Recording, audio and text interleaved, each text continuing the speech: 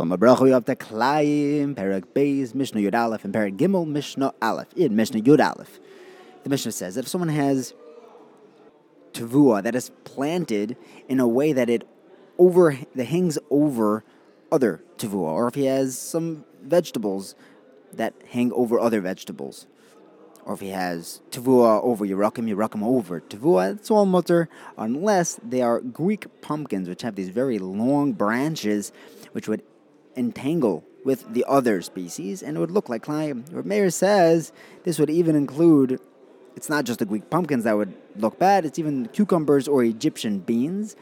But even Meir says that I hear the Chachamim's opinion over mine. And that's Takad Halacha, that all of these cases are mutter except for the Greek pumpkins. Then in Perek Gimel Mishnah Aleph, the Mishnah says that if someone has a garden that's 6 by 6 tefachim, he's able to plant 5 different types of seeds in that area. He has 4 different kinds in the 4 corners and a 5th kind in the center.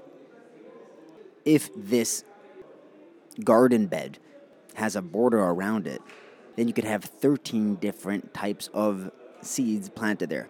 You could have 3 in each corner, 1 in the middle. That's 3, 6, 9, 12, and the one in the middle is 13.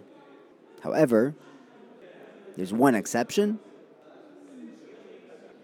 This Rosh HaLefes, these turnip tops, they can't be planted in the middle. They have to be planted around the border because normally you only need a separation of 3 tefachim between each type of planting. But with these turnip tops, it's going to look like they're mixed together, even though they're not actually getting nutrients from them. This isn't an issue in the first case when you only had 5 different types. There you could put the turnip tops in the middle. Since you only have 4 other species in 4 different directions, it doesn't look like it's mixed in. If Yehuda holds that you could actually plant 6 different types of seeds in the middle of the field.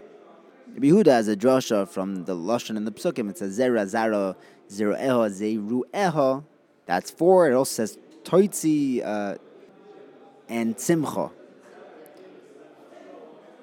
Here we learn you can learn 6.